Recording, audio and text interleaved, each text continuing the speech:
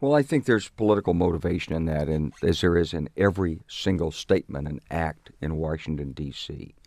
The country is right now divided up into several camps, but the two most prominent camps are there's a strong group of, in the Republican Party, who have very specific feelings about the direction they want to take the country. And they're concerned that the demographics are working against them. And there's another strong group in the Democratic Party, less unified, less cohesive, that feel that the future's theirs. And there's two alternative visions of reality.